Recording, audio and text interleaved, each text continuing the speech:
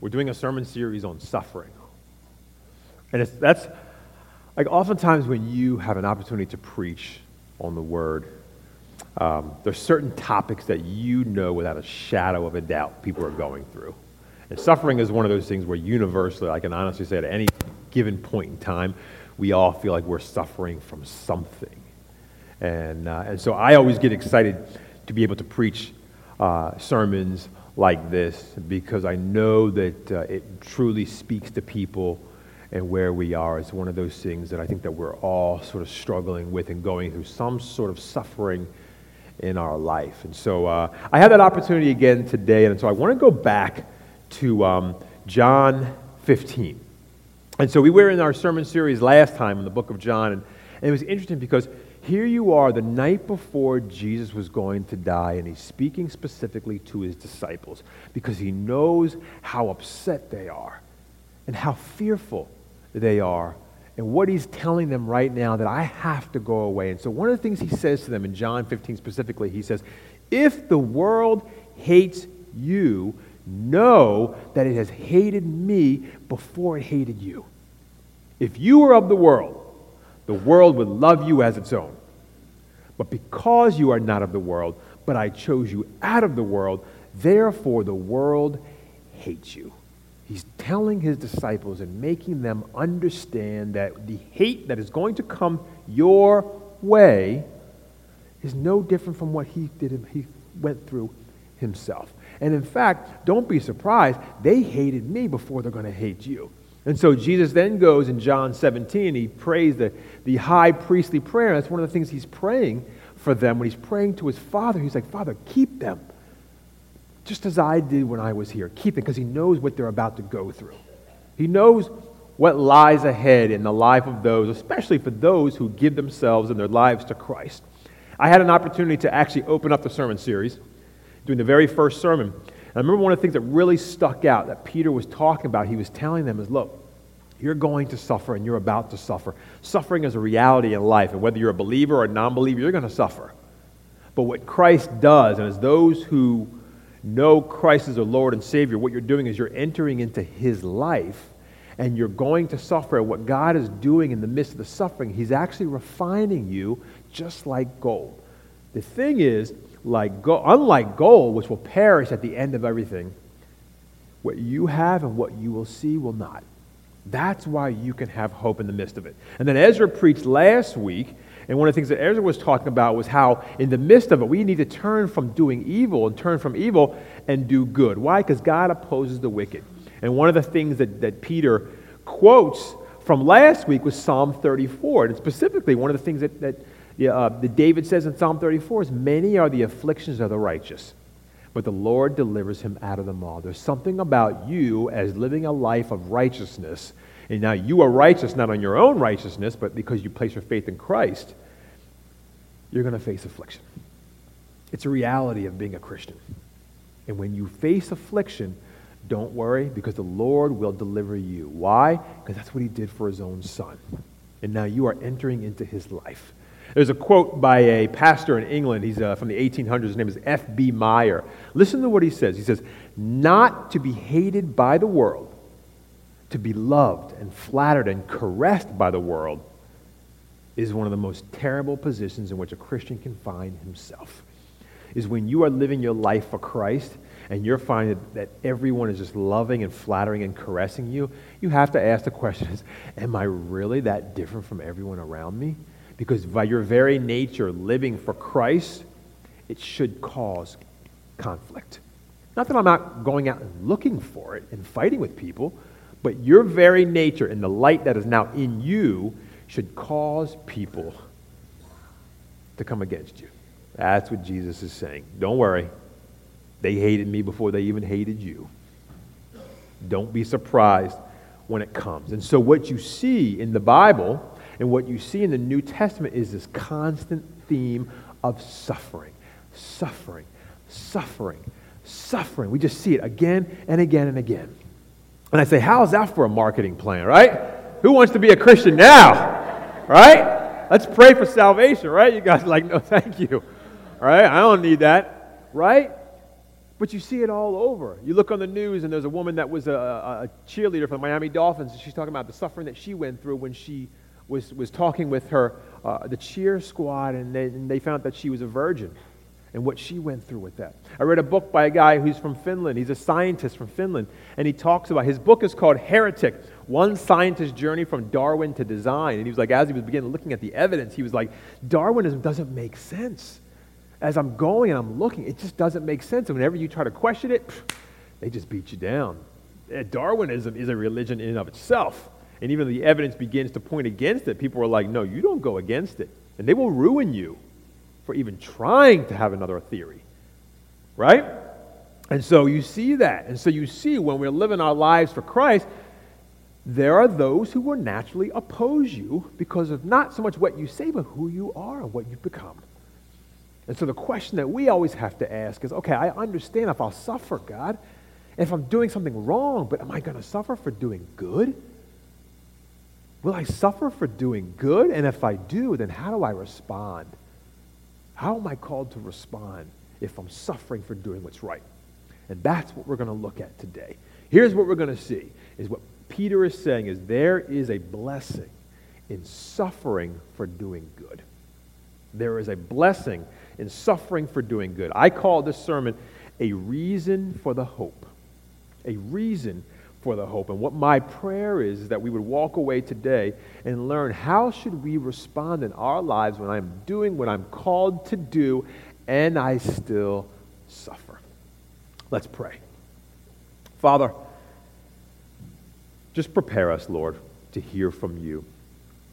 More than anything in our lives, Lord, just remind us and show us how loved we are. That even though we suffer in this world, that you have not forgotten us.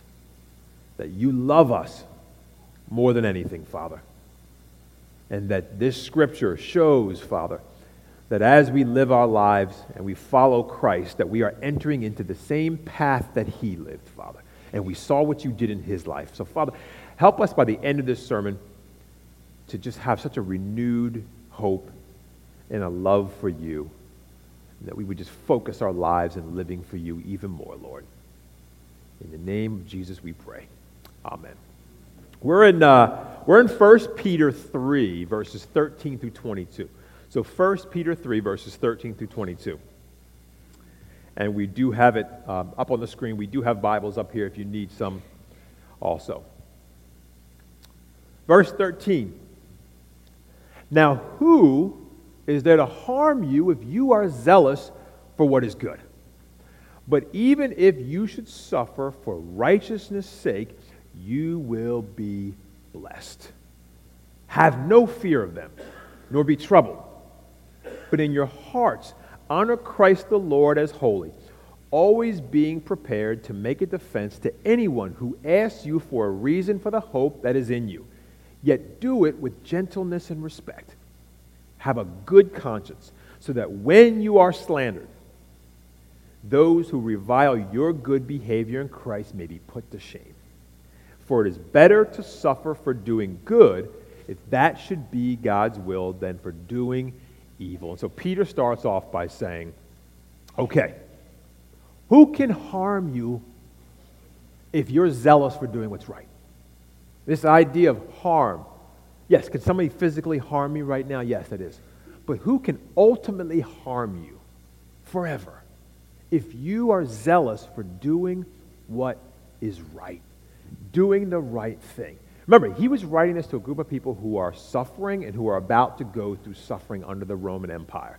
And so Peter never tried to hide the fact of what was really about to happen. So that's why his letter is addressed to them, but we can do the same thing and see the same thing today. And what he's saying is, even if you suffer for doing what's right and for righteousness' sake, you are blessed. And so we think about that and like, that doesn't make sense to me, right? Why am I going to suffer for doing good? Sometimes it offends us, the idea of if I'm doing what's right, I'm still going to suffer. Nobody told me this about the Christian life, right? I told you guys before, when I first became a Christian, I was thinking in my head, I was like, this is awesome, man. I haven't had any problems at all. Like, the Christian life is awesome, right? I didn't understand and I didn't know. And so then what would happen is when I started to go through suffering, my normal response was I was angry at God, right?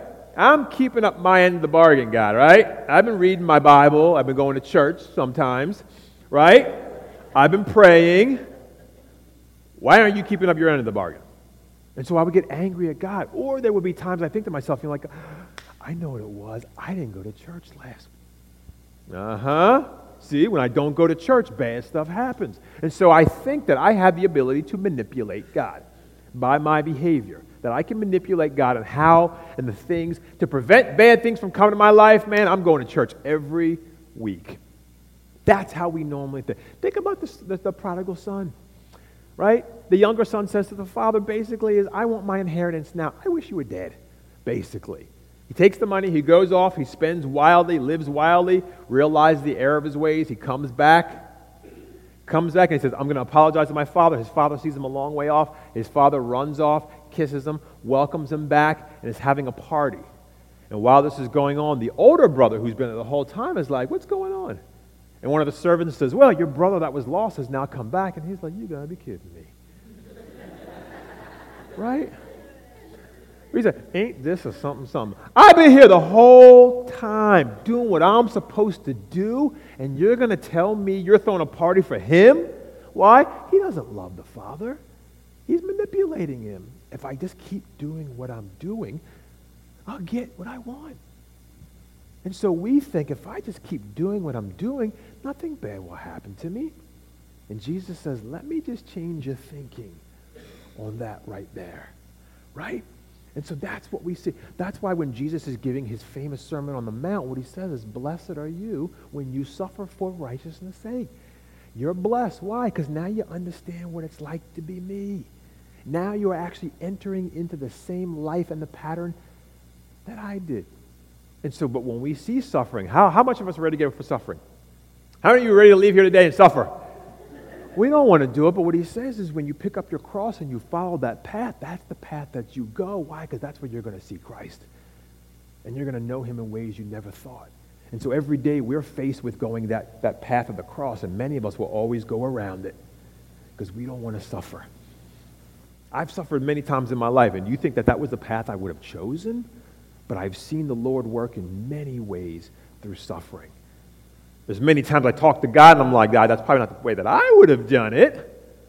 But I look and I see what he did in the midst of it. And so he says is that you're blessed when you suffer, especially when you suffer for doing good. And so what Peter then says is that. And then he goes off and he says, now this is how you are to respond when this happens. Not if it happens, when this happens. Number one, he's like, have no fear and don't be troubled. Why? Because your God will care for you. He did it for his own son. What do you think he's going to do for you? God will care for you in the midst of that. That's the first thing. Then the second thing is, honor Christ in your hearts as holy. What he's saying is, make Christ the most important thing and the focus of everything in your life. It's about Jesus. First and foremost is what he's saying. Don't lose sight. What happened to Peter when he walked out in the boat and walked on the water? He was walking right, and as soon as he began to take his eyes off that, what happened to him? He took his eyes off of Jesus. And so what Peter is saying is, don't lose sight. Honor Christ as holy. Remember what he's done. Remember who he is. First and foremost in your life, don't look at selfish desires. Don't take the opinions of others, because people don't help you when you're suffering, right? You remember what Job went through, right? People talking in your ear. You don't need that either. So I focus on what Christ says. I don't focus on worldly wisdom. I don't look at the pressure of my circumstances. And what Christ does is when I focus on him, he begins to change my heart and the person in the midst of the suffering. Think about the disciples. Jesus told them, you guys are all going to desert me. No, we won't. And then what happened when the guards came? They took off. And Peter follows him, remember? Peter followed him, and the servant girl was like, hey, you were with him. He was like, no, I wasn't. Right? He's afraid of a servant girl. And he ran off after he denied Jesus 3 times. And what happened to him? After Christ rose and came back, now he's going out, and now that same man that was running away and lying to a little girl was now going and preaching to people and saying, you put him to death, and was preaching the gospel. His focus was on Christ. His focus was on Jesus and who he was and what he came to do. And so what he says is, number one, is don't have fear, don't be troubled, honor Christ, focus on Christ first and foremost, and always be prepared to give a reason for the reason that you have hope in you. Your hope is in the fact that Jesus Christ came and said, I am going to die and rise again bodily. And so our hope is in something logical that happened. That's where we place our faith. But always be prepared to give a reason why it's in you. Why? Because in the midst of your suffering, people will see that and say, why are you have so much joy? Right? I told the last group, my last job, the work environment was, let's just say, less than desirable. It was not a very good work environment. And so many people were just miserable there. Right? It just beats you up every day. But yeah, I was the annoying guy at the front door every morning saying, good morning. Right? Every job has like one of those people you're like, right? And so that was me. And I was like, why am I happy? Why do I have joy? It was in the midst of what I was going through. And people would say, why are you always so happy? I'm like, you really want to know? The coffee downstairs is wonderful. No, it was Christ. It was Jesus. And I had joy because I knew that where I was not my final place. That's not where I was going to be.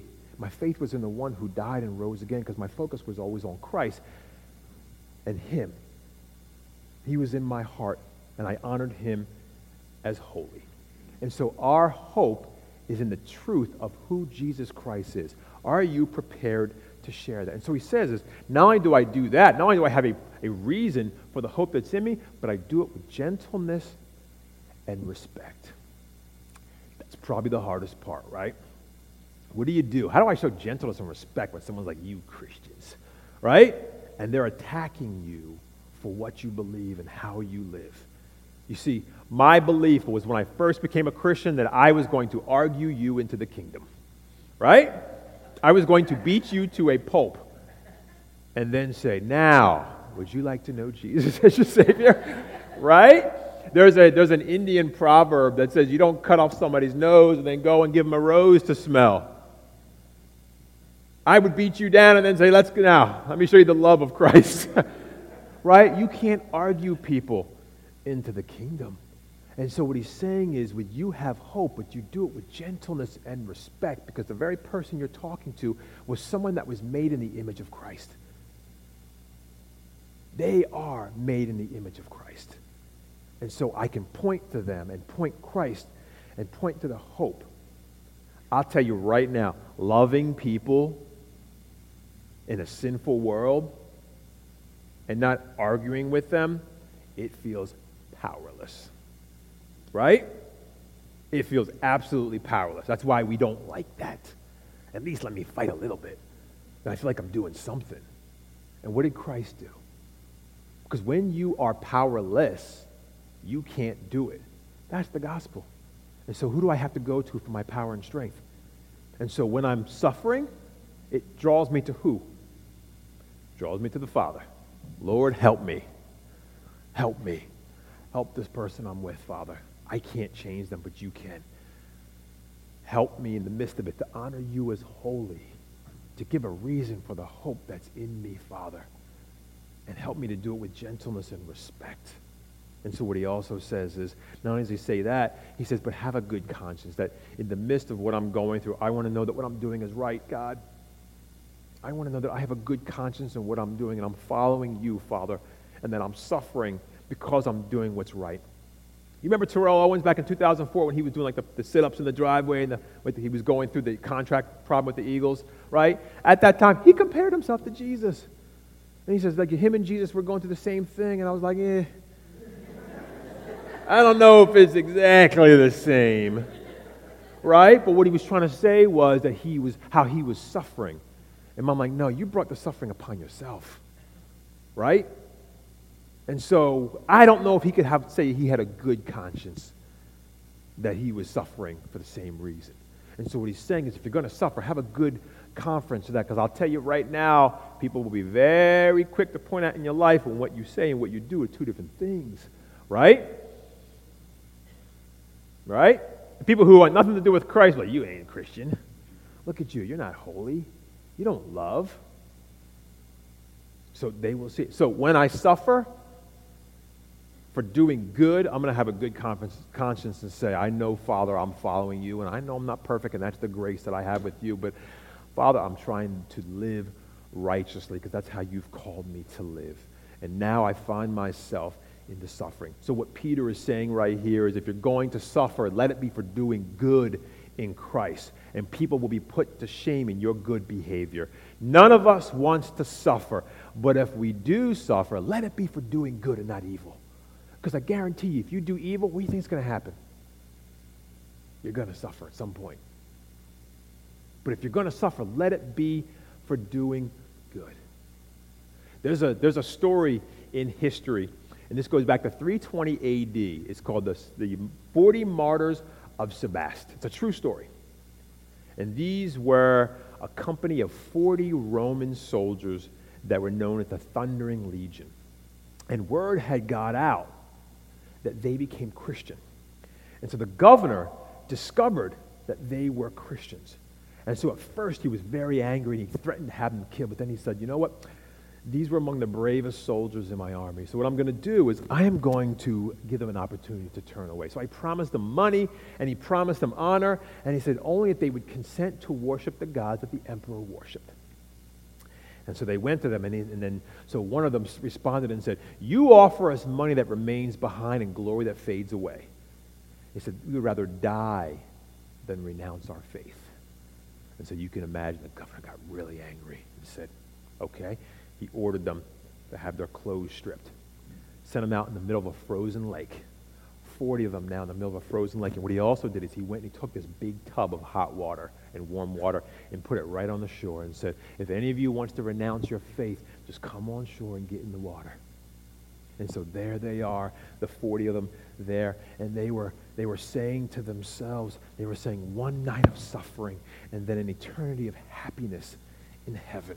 And then they began to pray that their number would remain 40 and persevere till the end, that we would remain 40. And they were singing 40 soldiers for Jesus, 40 brave soldiers for Christ. And they endured this torture for hours and hours until one of them couldn't take it anymore.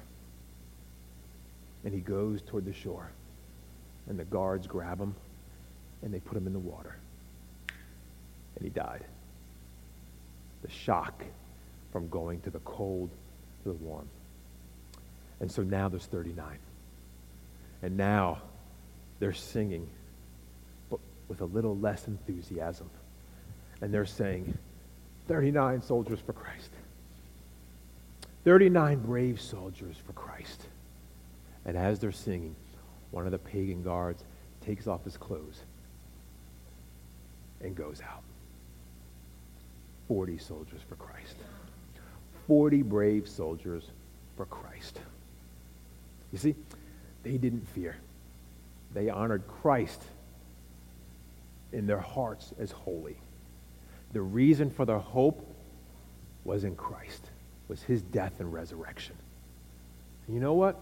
They didn't fight. There was a gentleness, there was a respect, and they had a good conscience.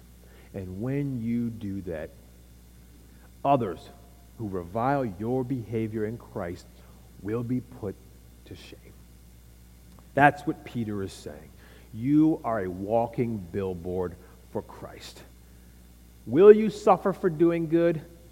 Probably yes. At some point in your life, you will. But what we're called to do is respond just like Jesus did. Have any of you suffered for doing good? Have any of you suffered for doing the right thing? Who was more loving than Jesus? And what did they do to him? You see, look at what Peter says next in verse 18. For Christ also suffered once for sins, the righteous for the unrighteous, that he might bring us to God, being put to death in the flesh and made alive in the spirit, in which he went and proclaimed to the spirits in prison, because they formerly did not obey, when God's patience waited in the days of Noah, while the ark was being prepared, in which a few, that is 8 persons, were brought safely through water. Baptism, which corresponds to this, now saves you, not as a removal of dirt from the body, but as an appeal to God for a good conscience through the resurrection of Jesus Christ, who has gone into heaven and is at the right hand of God, with angels, authorities, and powers having been subject to him. I read this the first time, and I was like, I have no idea what Peter is saying right now. Right? Why is he talking about all like baptism and the ark and visiting the spirits in prison? What he's saying is this: Christ literally came and suffered once. He who was righteous came and gave his life for those who are unrighteous. And so what we are called to do is we are now called to live a life. Our willingness to now suffer for doing good connects to his willingness to suffer for us. Whenever I question about suffering for doing good, I have to keep remembering what he did on the cross for me. Honoring Christ is holy, right? And what he did. And what he's saying is, after the death in the flesh and being raised in the spirit, what he literally did is he went and he preached and proclaimed to the spirits in prison. Now, when you look at commentaries and you look at scholars, what they say, there's a couple different reasons as to why and who he was preaching to. These spirits could either be fallen angels from the time of like Noah, before Noah, or it could be those who perished in the flood during the time of Noah, or that Christ's Spirit actually preached through Noah to those who were in prison, in sin.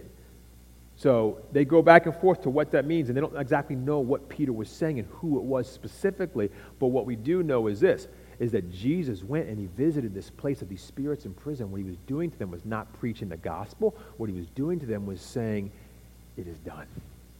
And he was proclaiming his victory and what he had done. And so that connects back to what we're talking about, because we can suffer in knowing that I'm becoming just like him who was raised and who went and proclaimed, it's done. And the victory that we have. And so what he does, he goes and he compares that to the ark. You see, Noah and his family were saved by and through water being on the ark. Right? As God was giving a fresh start. And he did it through water. And he was like, that's the same thing that you have now. Except it's not as dirt washing the body, or as water washing dirt from the body. What he means is you don't get your salvation from baptism. Baptism is what gives you a good conscience that I've placed my faith in Christ. And so just like they were saved through the water, you too are saved. And the water from baptism is almost the same as the water from the ark you see in the days of Noah. Because I've placed my faith in Christ, that's how I know that what Christ did applies to me. And that's why even in the midst of my suffering right now, I know what the final story is. And I have hope in what he's come to do. That's what he's saying. And so what he's saying is, as God's judgment comes in the world, Christians are brought safely through it because Christ conquered and Christ had victory. And so we can rejoice because at the end of it all, we know what the final result is. We know what the story is. It's triumph. How is it possible? Well, let me tell you this. 700 years before Jesus, there was a prophet named Isaiah. And he wrote what this Messiah was going to be like. And what he said is, he's going to be despised, oppressed, afflicted. That he was going to be pierced for our transgressions. That he was going to be crushed for our iniquities. And that his grave would be made with the wicked. Jesus Christ, who was with his Father for eternity, was now before the cross alone. He suffered by himself alone. Why? So that when we go through suffering in our lives, he's right there with us. That we don't have to go through it alone. That what you're going through in your life right now, and the suffering that you are going through, you don't have to do it alone. Why? Because he already did that for you. He already was alone. So that you could be with him. And that you have hope till the end. We honor Christ as holy for what he did. What did he do? He came to give his life on the cross. He came to die so that we would be forgiven. He came to gather us back into the family, because we had strayed because of our sin. That's what he came to do on the cross. And after he did it, he went and proclaimed to the spirits in prison his triumph. He is over everything. Everything is subject to him now. That's who we place our faith in. That's the reason we have hope. That's the person that we've placed our hope in. So what does that mean for us? 3 things. Number 1, as a Christian, if you have placed your faith in Jesus Christ, understand this. You are called to enter into the same life and pattern as Jesus. You know when you go somewhere and you sign a contract, and many of us just sign, we don't read what's going on, right? We don't even know what I'm signing, I'm just going to... Well, this is the part of Christianity that people don't tend to not read. Like, I love the part that says, I am saved, and my righteousness is not mine, but it's Christ, right? But I didn't actually read down further that said, I'm actually going to suffer just like he did. And you see, that's what the Apostle Paul is writing to the Philippian church when he's trying to tell them, I know that my righteousness is not mine, it's Christ, but I also want to have fellowship of his suffering. What he's saying is, I actually am going to suffer, and I want to suffer just like he did, because then you are going to know the same power that raised Christ from the dead. You're going to see the same thing in your life. That's what Paul Miller says when he talks about the J curve. This is the shape of the Christian life. It's suffering into death and then the resurrection. And you'll see in your life, you'll have many moments every single day of suffering and then resurrection. But that always points back to the larger suffering and then resurrection. That's the shape of the Christian life. So as a Christian, what I'm called to do is now step into that life. And I will step into it and I will see it every single day. But when I do that, I guarantee you, you will know Jesus and you will see Jesus and you will fall in love with him more than you ever imagined. Because now you've entered into the life. So when I see people today who are suffering, I know it's hard. But I tell them, I'm like, you're actually in the gospel. You're living the gospel, right? And they're seeing that in their life. And so we as Christ's representative, we're going to reflect him, and we should reflect him in how we respond right in the midst of that. And you watch the resurrection life that comes. So the first thing is we enter into Jesus' life and the pattern of his life. The second is, how do we respond when suffering comes for doing good? Doing good literally means that I'm living righteously, and like the fruit of the Spirit is evident in my life. I'm doing right. And so what he's saying is, he doesn't say when it comes, he says if, or he doesn't say if it comes, he says when it comes. And when we do, what do? We focus on Jesus' holiness. We put Christ first and foremost. My desire is to know him and to love him and to be so engulfed by him in every moment of my life. That's where my focus is. And then I'm ready to give an answer when somebody says to me, how do you have joy? When my mom passed away, having joy in the midst of it. You want to know why I have hope? Because of Christ and what he's done. I'm always prepared to give a reason why I have hope. And that reason is a person, the person of Christ. But I do it gently and I do it respectfully. That's how we're called to share in the midst of our suffering for good. Enter into Jesus' life. We respond to suffering when it comes for doing good. And lastly is know your reason. How often do you even pick up the Bible? Is the first time you touch a Bible is when you come here and you're trying to move it off the seat so you can sit down? Do you even read it? Are you even reading the Bible?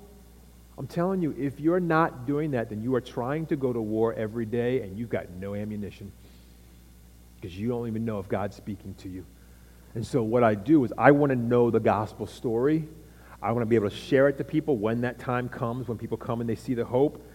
I listen well to understand people's perspective and where they're coming from. I'm not going to argue with them because I remember that behind every question is a questioner, is a person who is made in the image of God.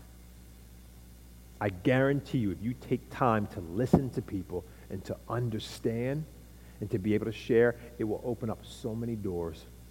But you fight with people, they're just going to close down. And so I know my reason, and my reason is Christ. Peter is speaking from personal knowledge. Everything he writes is like, I've been there. I know. And now he's sharing with them, and he shares with us. This is what the Christian life looks like. But the beautiful thing is this isn't the end.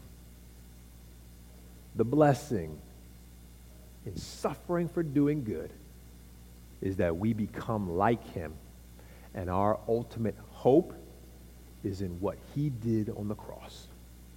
Pray with me.